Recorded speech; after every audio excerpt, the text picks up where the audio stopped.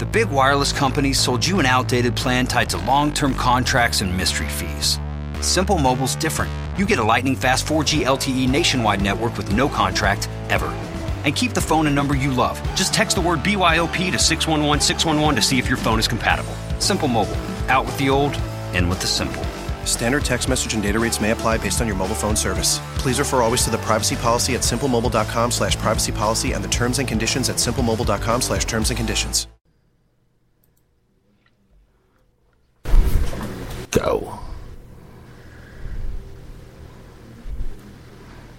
Go ahead. Hey, welcome to an all-new episode of American Gods, Talking American Gods. Stealing a line from the person who taught me everything that I needed to know about being a good podcaster. I'm broadcasting from sunny Hawaii. Just had to throw that in there. Not to make anybody jealous, just to let you know that, it's always sunny in Hawaii. So, and I'm here with, let's see, we've got Kinte. Kinte, how's everything going? Awesome. I am doing wonderful, and I'm so happy to be here with you beautiful people. Kinte is all the way live from sunny California, where I hear that it's always sunny. Or maybe that's just a title. I'm not sure, but yes, it's always sunny. There we go. And we have Yardley. Yardley, how's everything going for you? Hey, I'm doing good. The weather's great here in Atlanta as well. Really can't complain over the last week. So I think all three of us have a lot in common as far as weather's concerned. So interestingly enough, I heard that in Colorado there was going to be, it was 80 degrees one day and there was going to be a blizzard the next day. And I thought, that's got to be the Onion talking. And sure enough, there is a blizzard in Colorado right now. So all I can say is thank God we don't live there. Oh, wow. Yeah, definitely agreed. And I think that there was some snow in North Carolina last week. All of a sudden, in the middle of the week, it started snowing. I can't remember, Columbia or Raleigh or something, but a friend of mine had posted and they showed pictures. They were like, the weather was okay the day before and then it started snowing. And I'm like, man, this is kind of crazy. But you know what? Either you're alive and enjoying or hating it or you're dead. So bring on the rain and the snow as far as I'm concerned. I think the next show that we should actually do a podcast of has something to do with cavemen, because I feel like that's where we're headed. So I think we should all get our mastodon hunting skills down here. What do you guys think? I'm all for it. I'm all for it. And just as a side note, this Sunday at 8 p.m. Pacific, 11 Eastern, we will be covering the final season of Game of Thrones. So that should be a lot of fun. So that's a great segue because, of course, winter is coming, and yeah. I think on Game of Thrones, I'm pretty sure it's not winter is coming. I think it's winter has arrived. But yeah, that should be exciting. I know I'm excited about that. It should be pretty dope. And on top of that, anybody who never podcasted or talked about Game of Thrones previously, if there's a time that you should probably take the liberties to do it, would be a season where it's only 6 episodes and it's the final season. So why not? Yeah. I mean, just along those lines, right? Just like we've said about American Gods before, it's not really something you can just sort of jump into. You really do need to see what came before. I feel like Game of Thrones, even though, of course, you want to know all of the history, you can pick up Game of Thrones at any season and go, this is awesome. Because there's just so much action. There's so much entertaining dialogue. And of course, there's always so much history. But honestly, if you haven't even watched all the way up until now, I don't know how you're alive on this planet, but okay, you should definitely watch. I think it's going to be that good. But let's not disrespect the planet, because most of the planet has not seen Game of Thrones. So it's So my planet experience is basically, the people who live in my house and perhaps a few small friend circles. So yeah, my world is small. It's good. I'm good. I'm good that way. But hey, it's all about us though. So I'm Let's do it. I'm ready for it as well. I actually got my HBO Now subscription just for, I always do it for 2 months while Game of Thrones is on. So for me, it's really official. Oh, nice. Really nice. Nice. All right then. So just by byline, then are we actually podcasting Game of Thrones too? Yeah. Wait. Yeah. Yeah. Yes. All right then. Yeah. Yeah. Sunday nights. Yeah. So that's one more thing to look forward to. That's right. Okay. So I'm gonna hop into this episode. Wait. We have a remember about me. Oh yeah, no, I totally didn't forget. I was going to get right there. Yep. Oh, okay. Ye of such little faith. Oh boy. Okay, so I'm going to do this a little bit differently this week because I think that this week's episode was it was interesting to say the least. And I do want to be sure that we honor some of the book pieces that are involved here. But before we get to that and how we had a segue into the book, I want to ask you, Kente, specifically, since you started reading the book, what do you think about the way that the series has been in terms of how the book, in terms of your experience in reading the book? Well, I'll say this. I'm 2 hours into it. So, cause I've been reading it as well as listening to audiobook. So, where I'm at is after Shadow is kidnapped by, Technical Boy, and, he returns to the, motel room with, Wednesday. So that's where I left off at. The thing that I was really interested in, and it was something that listening to you guys when you guys would talk about it, since you guys were both readers of the book, is how faithful it is to the book. The first episode, at least, the first episode is those first 2 hours of the book, and it's the dialogue, the exact dialogue is in the episode for a lot of the scenes.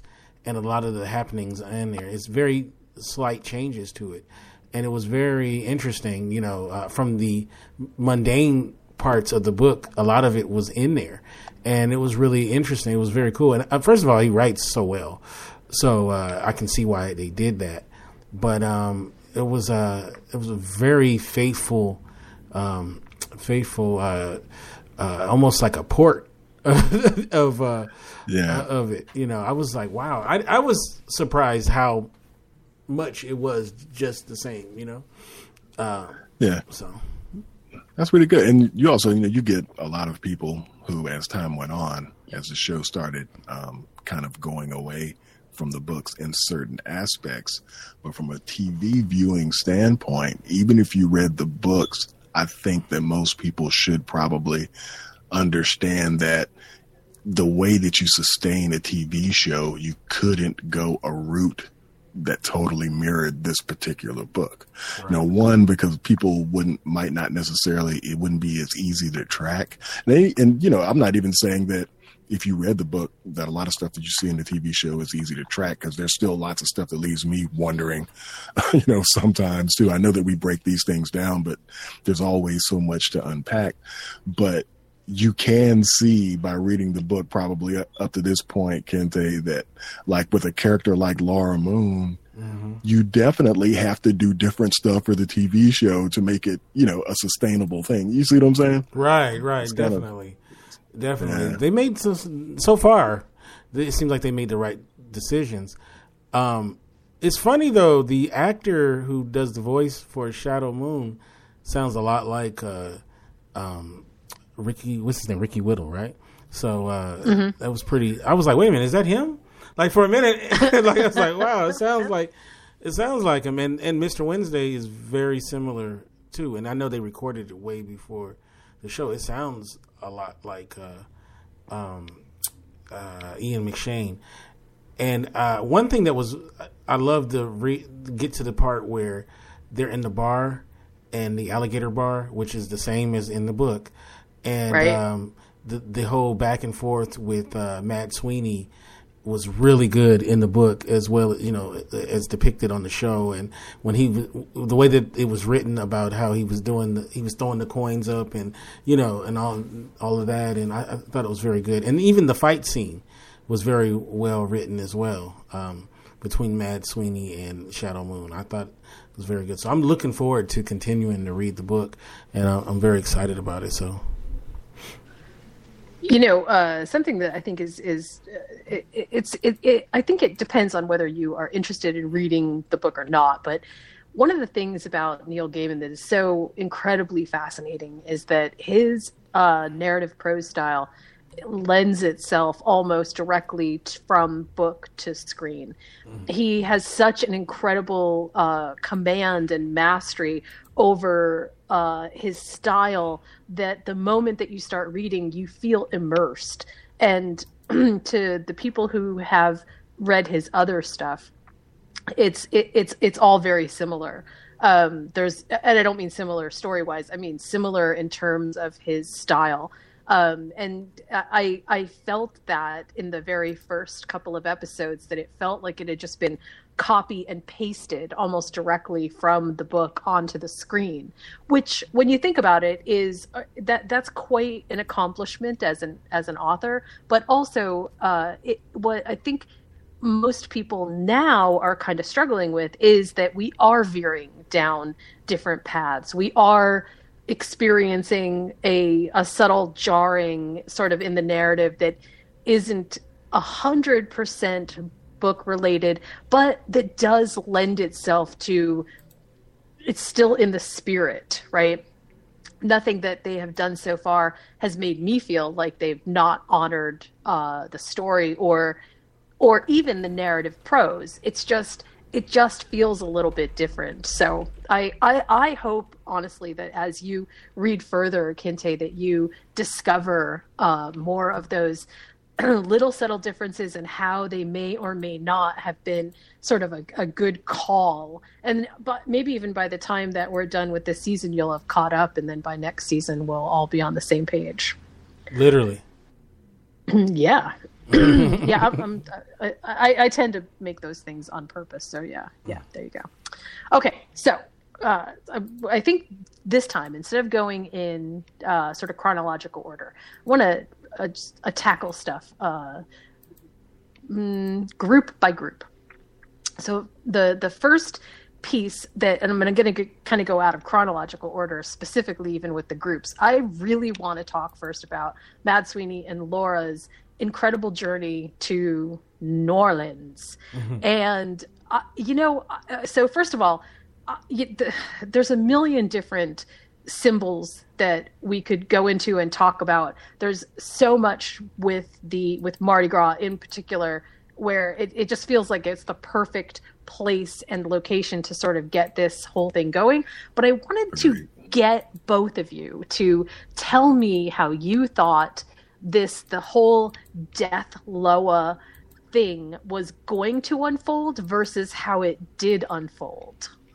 I actually had no idea, going in. Well, I knew that there was going to have to be a trade-off. You have to, a little quid pro quo, you got to give a little something to get something. I knew that there was going to be some type of trade-off. I didn't exactly know what the trade-off would be. And what we found out was, the trade-off for what Baron Samedi giving Laura that potion, even though it was incomplete, the trade-off was for her to finally accept and kind of reveal the truth, so to speak. And I know as we talk deeper into this, we'll get into what that truth is. But I totally agree with you about New Orleans being a great setting. However, as time kind of went on, I really can't say until she started smashing Bushmaster, I didn't really I really didn't, I really wasn't, I don't want to say that I was surprised that the truth that was revealed about Laura, was what it was, because I think we said many episodes ago, or at least I know I put it out there. I was like, yeah, Laura and Mad Sweeney are going to be a thing. They were going to be a thing. I like how that reveal was brought out, but I think it showed us a lot of things. Like, for instance, when the truth came out with Laura, like really not, loving Shadow, and with the Baron saying that, you know what, you don't have to be upset about cheating on your husband, essentially, because you were living your truth. You were just being who you were. Right. And the thing that I thought was kind of cool when we learned that Laura's truth was, she was feeling some kind of way about Mad Sweeney. I think both of those characters feel a certain way about each other because of primarily from one point, remember Essie McGowan, you remember that Coming to America story? Yep. How Essie McGowan looked just like Laura Moon, and she was the kind of the person that he kind of was saying, hey, you're the one that brought me, to this country. You kept believing in me and all of those things. So I think there's a connection with Mad Sweeney going back to Essie McGowan, who looked like Laura Moon. And I also feel like the significance of the coin, it was showing us in this episode that I think that coin in some type of way has kind of binded those characters together in some type of a way, so I think the way that it was pulled off was good. And I've got to say, I mean, like, she kills it in her scenes though, because when the Baron was talking about, hey, you've never been this close to living and you're sweating and you're getting all worked up, and she like gave him every sign in the book, the like come and take me sign. You know what I'm saying? She really wanted to know if her stuff was really working. But I thought that the whole scene played out well. And were either of you surprised that they were so blatant and showing that her and Mad Sweeney were kind of connected like that? Okay, so I just want to grab this before I turn it back over to you, Kinte, because I think I really want to get your take on this too. But I just wanted to mention real quick that there's a literal translation, which is both of a sexual nature and not of a sexual nature. Remember that the coin is inside of Laura. I mean, literally, Mad Sweeney and everything that makes him tick, gives him anything special, is already inside of Laura. And so the bonded connection that the two of them share is both literally and transfiguratively right there in black and white for anybody to see. So I just wanted to mention that. But go ahead, Kinte, what did you think? I mean, it wasn't very surprising. I mean, we all pretty much saw it coming. I mean, they've been going towards that way. And it makes sense. They're probably more suited for each other than Shadow and Laura. So, and he's going off to bigger and better things. So, Well, and let's not forget that Laura was dead, not figuratively dead, not pretend dead. She was dead. And so whatever happens to her, I think Mr. Ebis basically got it right on the head. They're not the same when they come back. And because I don't think he was talking... Yeah, he wasn't talking The Walking Dead or Pet Sematary or anything.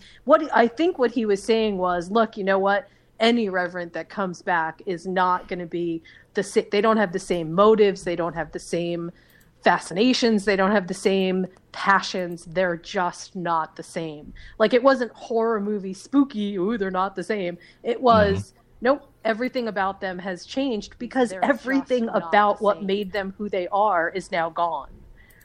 They were dead.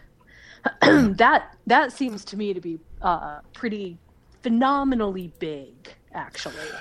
And actually, doesn't that kind of bounces both ways in the same way that even though Shadow's not a dead person, one of the facts that you can kind of tell that he was moving away from Laura is, number one, the person that he loved was the one that died giving a blowjob to her best friend's husband. You know what I'm saying? While you're in jail. So that's your last recollection. Because of her. Exactly. So you never come back.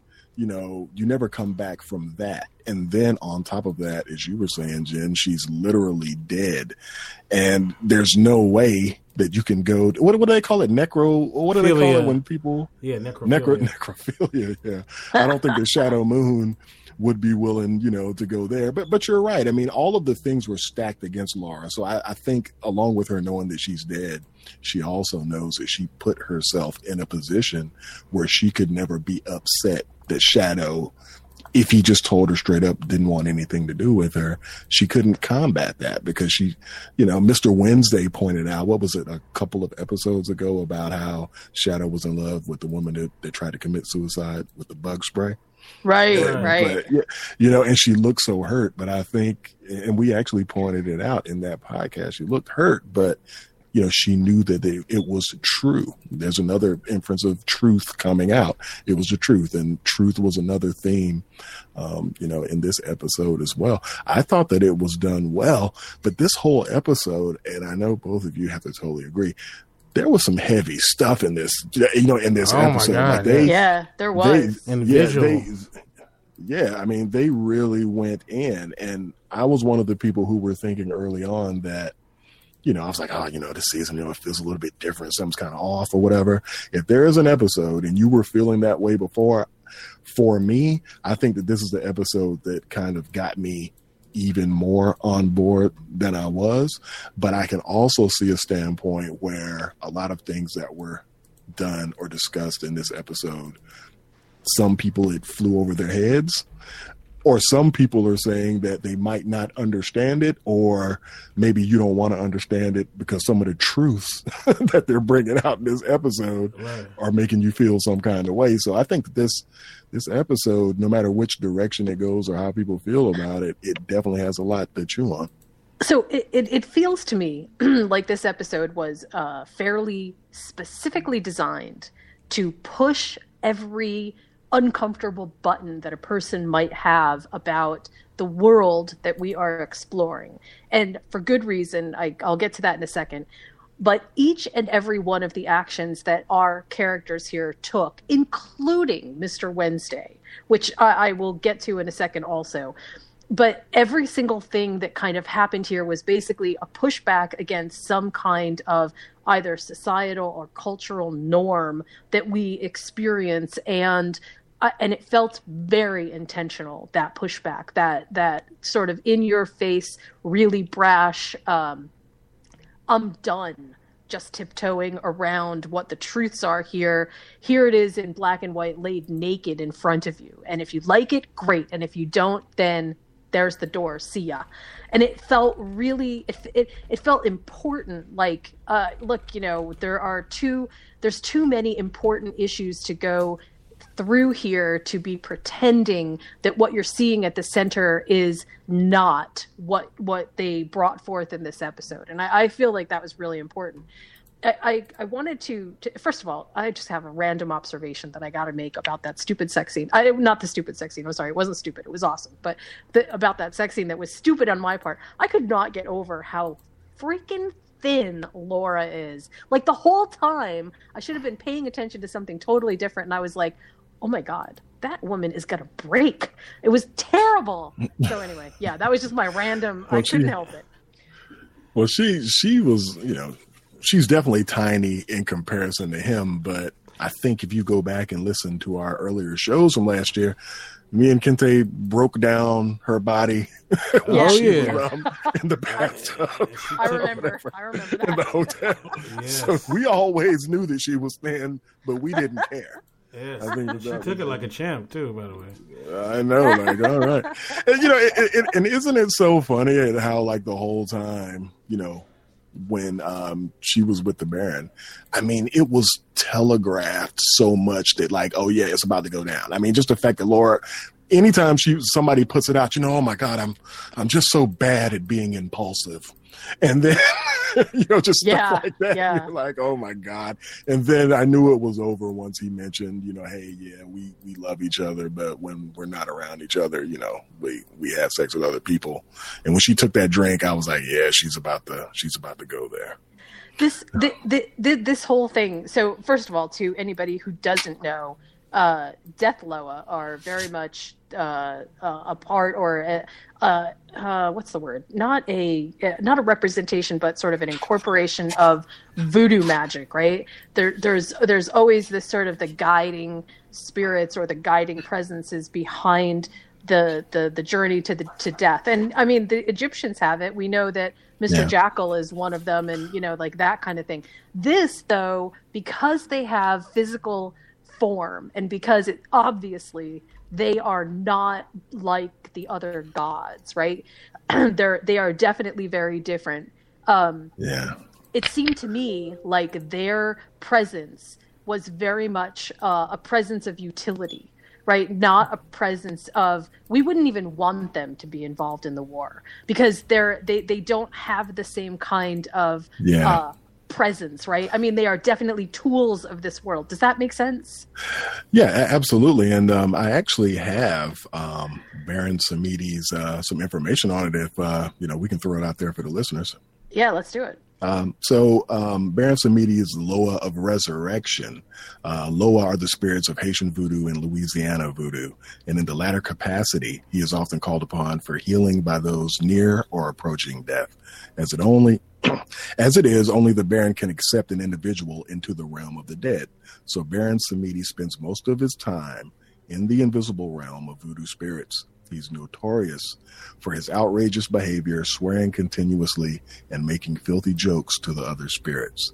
He is married to another powerful spirit known as Maman Brigitte, but often chases after mortal women. He loves smoking, he loves drinking, and is rarely seen without a cigar in his mouth or a glass of rum in his bony fingers.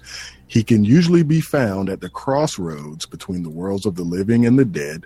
When someone dies, he digs their grave and greets their soul after they have been buried, leading them to the underworld. He's usually depicted with a top hat, black tailcoat, glasses, cotton plugs, and his nostrils, kind of to resemble a corpse. Anybody who's been in New Orleans, you go to Mardi Gras, I mean, you see, you know what I'm saying? You see it like all over the city. If you go to New Orleans, the top hats and the skull faces and things like that. So essentially, he resembles a corpse, but a corpse that was fit for burial in a Haitian style funeral. So I think that, the character, and of course, Madame Brigitte is, the death loader and the consort, of course, of the Baron. And she's another heavy drinker. Basically does, for the most part, all of the same things. So they're definitely a couple that are bound to each other.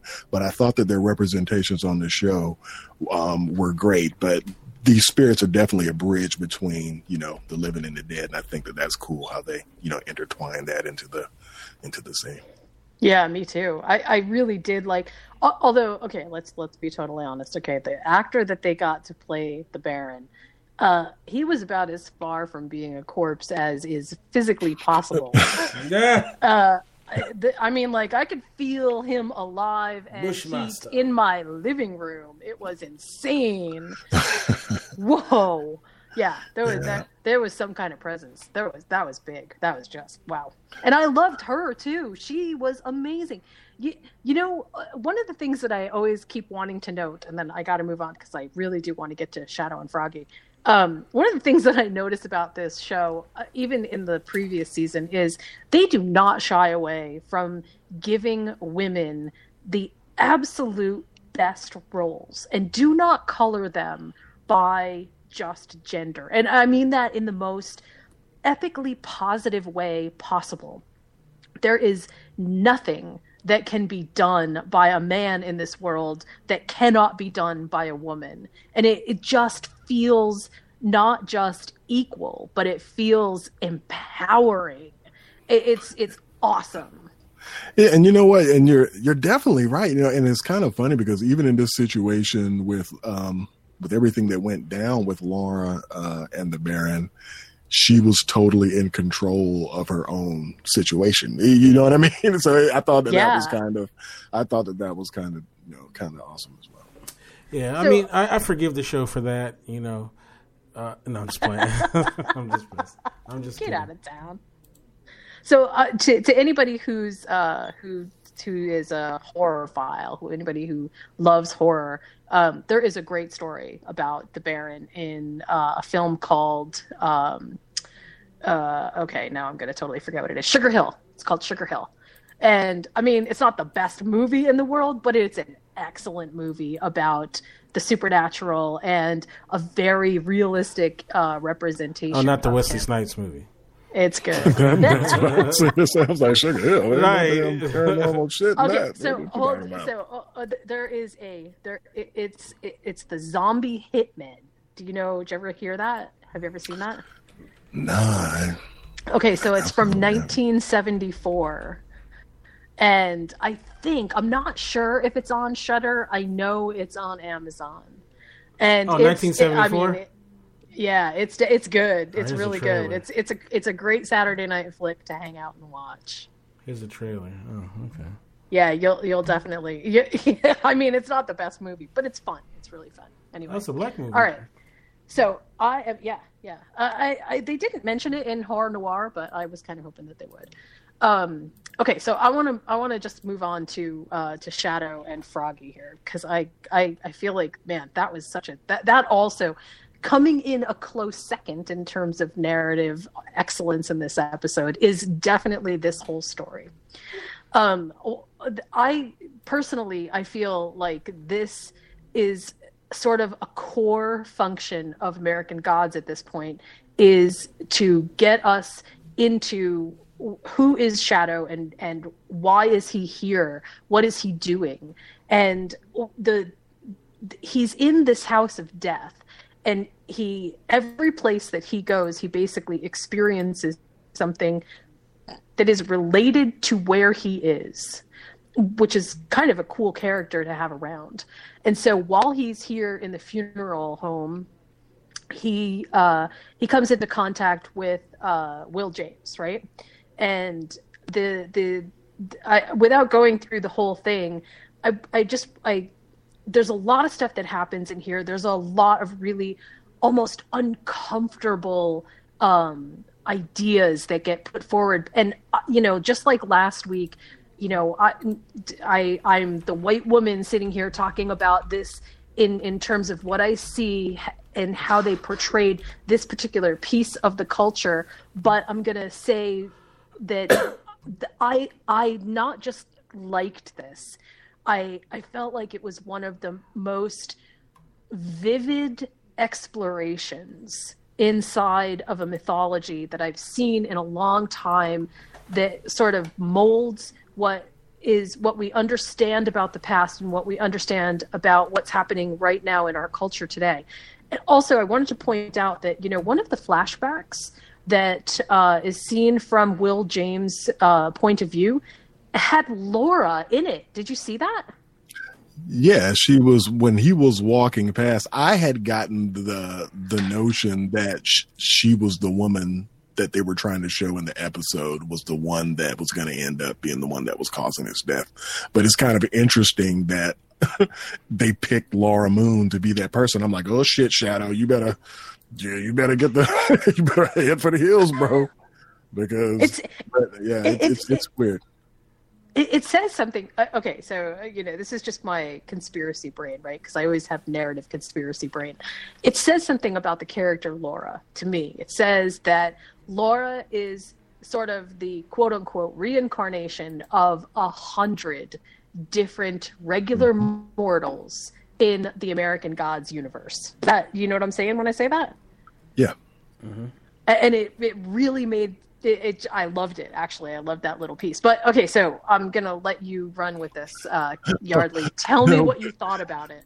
But also remember, whenever he sees her, there's that image of Shadow. He's got on the top hat, kind of like the Baron, and he's looking normal, and then it flashes, and then it's got that evil, the real hate-filled face, and the with the fangs and all of those things. So there's a lot of stuff to unpack, but the graphic nature, because usually if you have something that graphic, they'll get it out of the way and then they'll kind of move on to their next thing. They were showing the imagery from the lynching of Will James, pretty much through all three parts of the episode. So you never really escaped the reality of that situation. The other thing that was, something I want to ask both of you, had you heard about, Will James prior to this episode? No. Historically? No, I didn't. But then I went and, of course, looked it up to see if there was anything that could be had from it. Yeah, well, for the listeners, the character that was being that they were showing throughout the episode, Will Froggy James is what they called him. He was a black man that was implicated in the murder of a white girl, and he was captured in Belknap, Illinois. So from the New York Times had published a story about what happened, and I'm just going to read it quickly. It says the judges, the jury, and the executioners lifted the rope to avenge the dead woman, but the rope broke and threw James roughly to the ground. As he stood up, several people in the crowd riddled his body with approximately 500 bullets. William James was dead. The mob ran with his bleeding body to the murder scene in the alley. One man chopped off James' head, put it on a pike, and lifted it up for the cheering crowd to see. The mob then set James' body on fire and roasted the remains while men, women, and children shouted and cheered. When the fire died out, the horror continued as people moved in to dismember the body. Some took out their pocket knives and cut off ears and fingers and broke up bones to take as gruesome souvenirs. After James was killed, this same lynch mob went back to the jail. After James was dead, the mob returned, kidnapped this white man, Henry Salzner. He was a photographer who was charged with murdering his wife with an axe. His sentence was scheduled later that month, but the mob decided to, since they were in a fervor, to serve their own justice. Salzner was lynched and shot, and the same way that that James was. Shouting matches and like looting and all this types of stuff had kind of had an uptick in Cairo. There were racial tensions prior to these things happening. And, the Illinois National Guard had to be called in, and martial law was actually called, to restore the town. As bad as that was, what did come out of it was some, of course, after certain extremes happened, there was some things, and we already know, even when people try to pass laws or rules that are stronger because of stuff like this happens, that stuff still was going on. You know what I mean?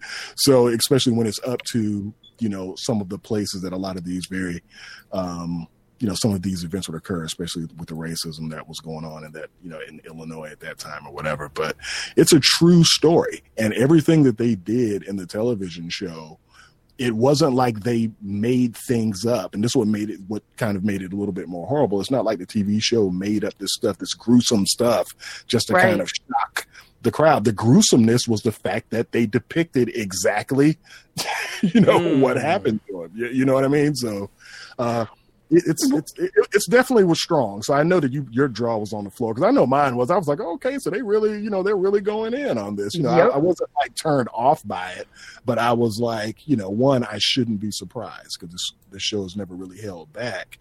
But just the fact that they took the truth and put it in your face, and like you said, Jen, it made everybody uncomfortable. Yeah, which I feel like was so incredibly important, because it narrates a larger point in American Gods, where we continually talk about why the gods keep fighting for quote unquote worship, and what worship looks like, and why worship is so incredibly subjective. Like, what counts as worship? What is a prayer? We saw that in the prayer for Mad Sweeney.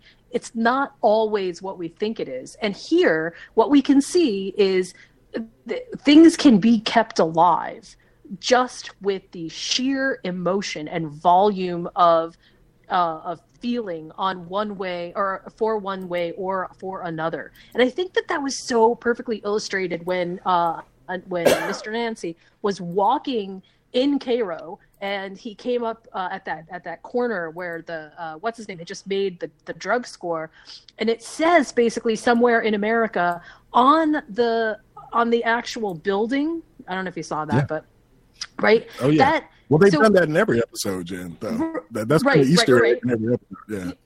I'm just saying that it meant something here, because I said that, it happened last time on the parking lot, but here it meant something because I think that, to me, it feels like what they were trying to say in this particular episode is, this is the birth of a legend doesn't have to be to the glory of the tree growing, or the sounds of Valhalla, or a million likes on Instagram. Sometimes the birth of a legend and the birth of something darker and more sinister than even a god can anticipate is the self-hatred and the self-loathing that comes along with doing all the wrong things.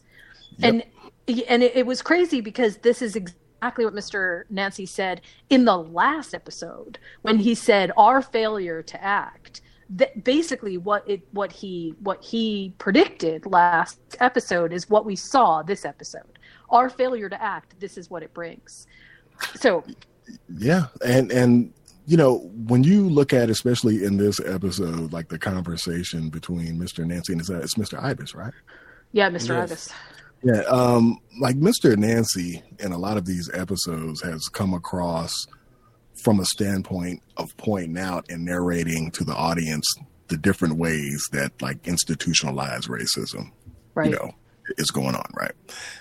Then when you look at a lot of scenes, or I'm going to stick with this episode between Nancy and Mr. Ibis also comes from a standpoint of, he points out that sometimes shooting yourself in the foot, despite you already knowing that things are rigged against you, you're kind of, like you mentioned earlier, you're kind of this self-hatred. You're kind of making certain things or certain way things are a self-fulfilling type, prophecy. And the fact that they both come at, there's a big overall picture, but they both come at it from two different standpoints, because at some point, Mr. Nancy also accuses Mr. Ibis of being the person that's kind of, pushing the agenda of killing, black folks so they can get more bodies, across his table, which kind of goes back to the, we're not unified enough to execute our goals.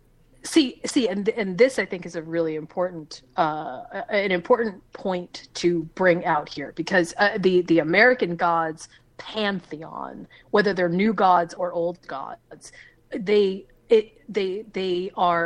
they're morally not what we think of morality. Anytime American gods wants to point to morality, they use a mortal, they use a regular person to say, no, wait a minute, this isn't the way it's supposed to be. It's supposed to be this way. That's the moral center, because only people who are not gods experience actual morality, right? Everybody else experiences the gods, experience something that is far more blurry on the edges than what is right and what is wrong.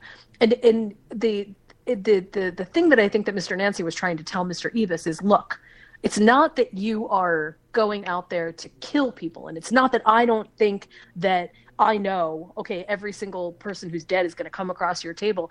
I'm saying that you're perpetuating it by not rising to the occasion. And that felt pretty damn strong. Like, if you're not part of the solution, you're part of the problem. I kind of like it. It's so much hard-hitting stuff, which actually makes me even more excited to see what they're going to do in the next episode. But what I have to ask you, I'm going to direct this to you, Jen. The way that they're whenever, like in this season, some of the issues like between Nancy and Ibis and the things that they were discussing, right? You're going to have to intertwine these conversations that we've been having with all of these African gods. There's going to have to be some type of this has to be going in some type of a direction. I don't think that the types of things that they're pointing out with these characters this season, I don't think that it can get lost later in the season. Like, there has to be something else, you know what I'm saying, to them having these conversations and it being so strong. So I'm really hoping that they keep going with this, because I do feel like having some discussions with people, they feel like there are awesome parts of this season or awesome scenes that they like, but they don't necessarily get how it's going to play in the overall, scheme of things. And I mean, do y'all get what I'm saying? Like, it just seems like there has to be something else that they're leading to with these characters within this story. Well, and I think, of course, if you have read the book, you know that there is an end game to be had between the new and the old gods. But the journey along that way, I think, it's open enough now that there are corridors on both sides of sort of the narrative that we are used to walking down with the book to incorporate all of these other things. And they really have done it fairly masterfully. I mean, I had my own doubts at the beginning. And in fact, I was just reading somebody, I think it's from AV Club, who I normally love. I love all of their takes on a lot of different pop culture media, but they were really not down on, but really not very glamorized by American Gods this season. And there was a part of me that was like, I see where they're coming from. I get it. I feel like maybe it's a little tarnishy, but I can see that there's still something shiny underneath, and all we got to do is polish it a tiny bit. And I feel like this episode is the one that polished off sort of because I can't even call it tarnish. I think it was just a bit of a haze of direction.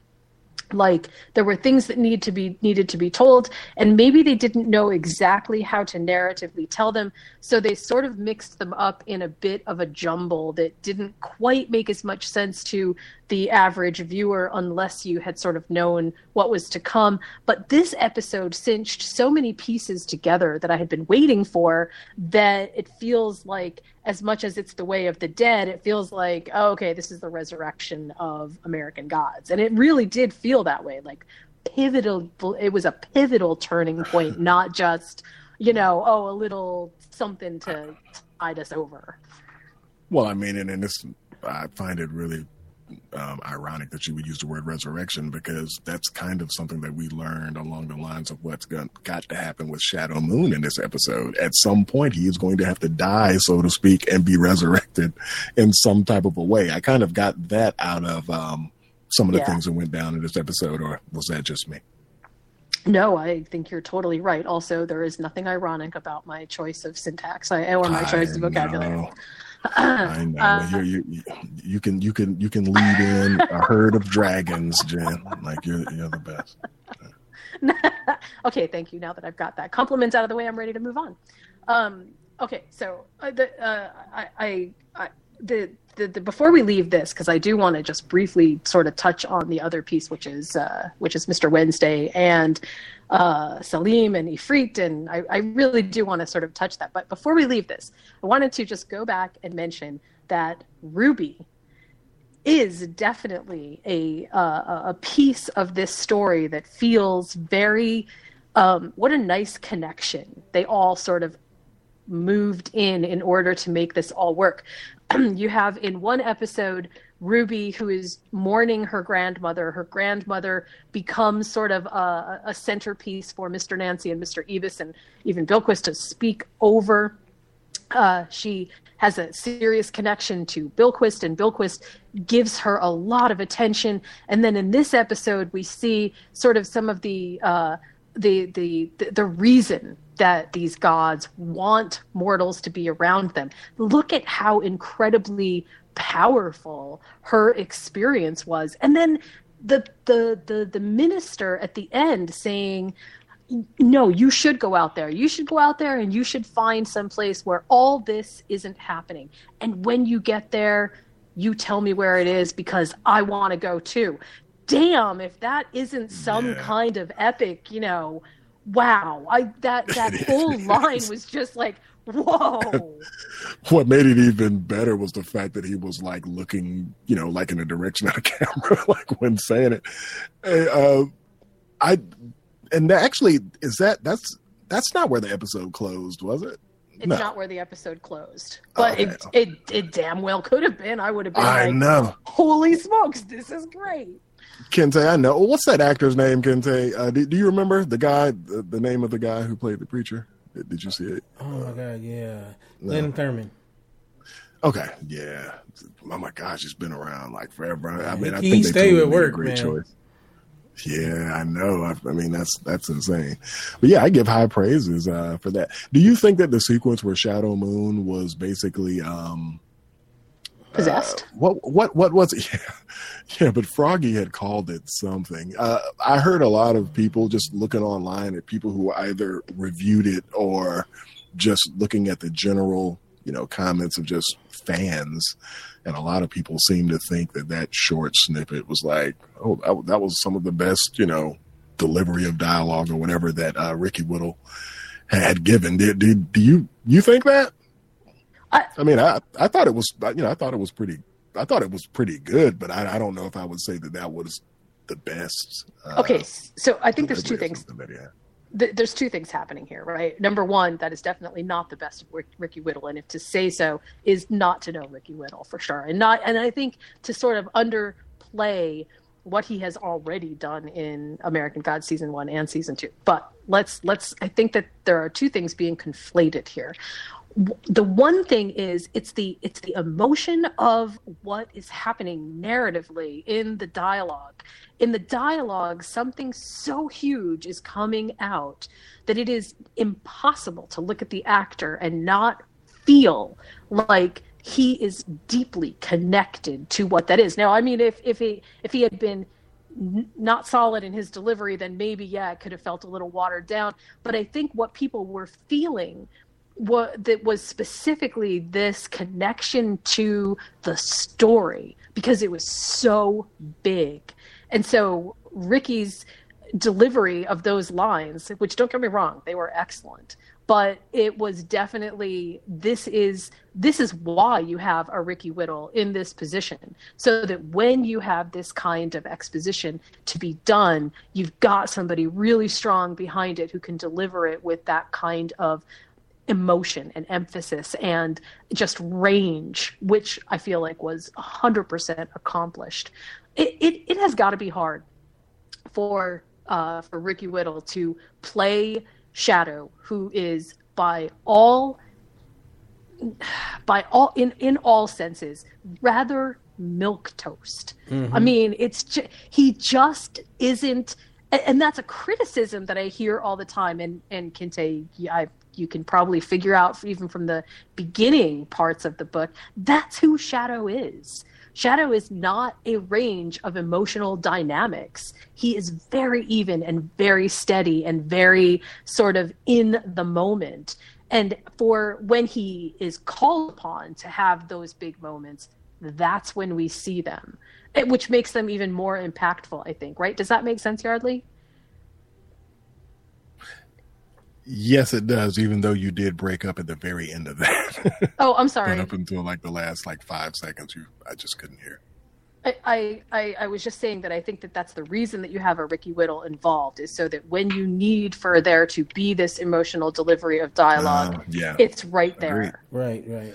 Oh, absolutely. I definitely co-sign that. Now, do either of you really feel like at this point, for this particular season, do you feel like the character arcs of like a Laura Moon have kind of been, it seems like we now have a direction, with Laura Moon. We kind of see, where some of her choices later on down the road, or at least we think, because like I say, this is the show, but we kind of feel like we have a little bit more direction of where her arc is going to go, at least in the short term.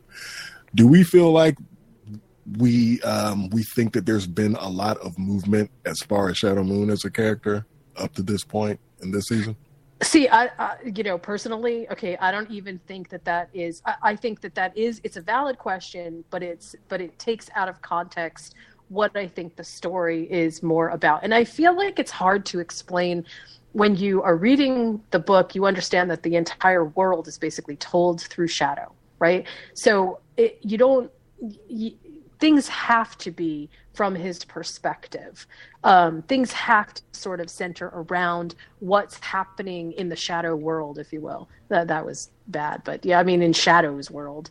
And when we are seeing something on TV that is clearly from multiple different perspectives and in multiple different locations as deeply as they are, we are necessarily catapulted out of Shadow's environment and his and the steeper learning curves that we need to have about him. And I think that's one of the shortcomings of the story as an adaptation. It's not a shortcoming of them to give Shadow depth of character or an interesting character arc or any of that.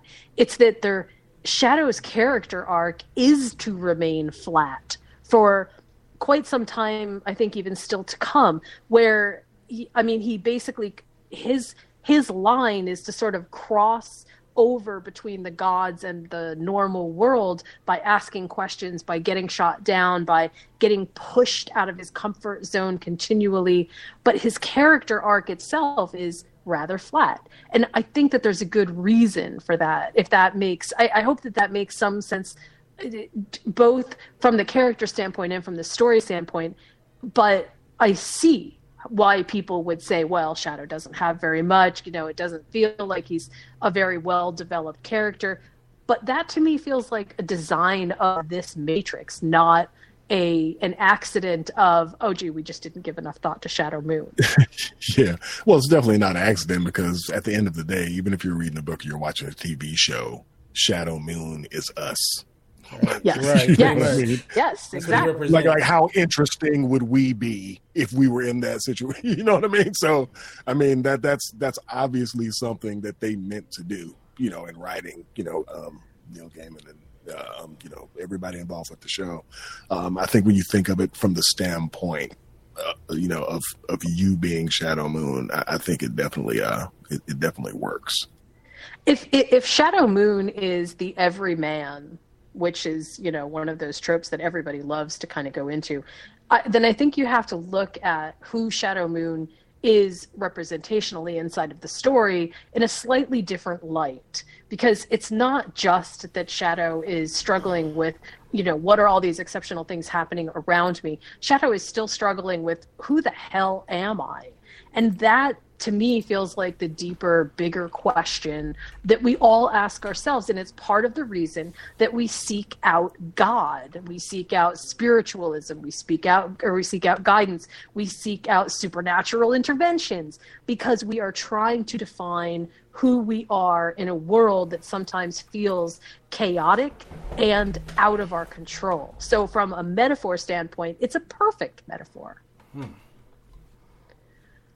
Well, that's my take anyway. Well, eloquent as always, Jen. I'm just going to ride your coattails on that one. Yeah, all right, so I know we only have 1 minute left, and all I want to say is Mr. Wednesday, Ifrit, and Salem in the dwarf scene was really, really funny. I just loved it. I loved every little aspect of it. Even though it wasn't hugely done, it was epically done. I also love the way that he was mistaking Celine and the Djinn for those other two gods the same way that Wednesday was mistaken for the same one. So I noticed that too. I thought that was a pretty fun throwback to it before. I also absolutely adored the fact that Mr. Wednesday calls Salim my misguided monotheist. That just felt so. That was really great. I just really loved that. So maybe next time we can kind of touch on that. But for right now, we are scheduled to head on out of here. So I want to make sure that we have enough time to, one, make sure we remind everyone, invite you all to the Talking Game of Thrones podcast on Sunday after the premiere of Game of Thrones, and also to give Kinte and Yardley a chance to tell us how to find them on social media. You can follow me on Twitter at militant_marker. And you can follow me on Instagram at Kinte Ferguson, and Twitter, Kinte F. And, of course, the website is indyradio.org. That's indyradio.org. And you can follow me at Twitter, or on Twitter at followingbliss1, or you can find my websites at moviesmakethemeal.com and critical.laughs.com. So until next time, we'll see you soon. The big wireless companies sold you an outdated plan tied to long-term contracts and mystery fees. Simple Mobile's different. You get a lightning-fast 4G LTE nationwide network with no contract, ever. And keep the phone and number you love. Just text the word BYOP to 611-611 to see if your phone is compatible. Simple Mobile. Out with the old, in with the simple. Standard text message and data rates may apply based on your mobile phone service. Please refer always to the privacy policy at simplemobile.com/privacy policy and the terms and conditions at simplemobile.com/terms and conditions.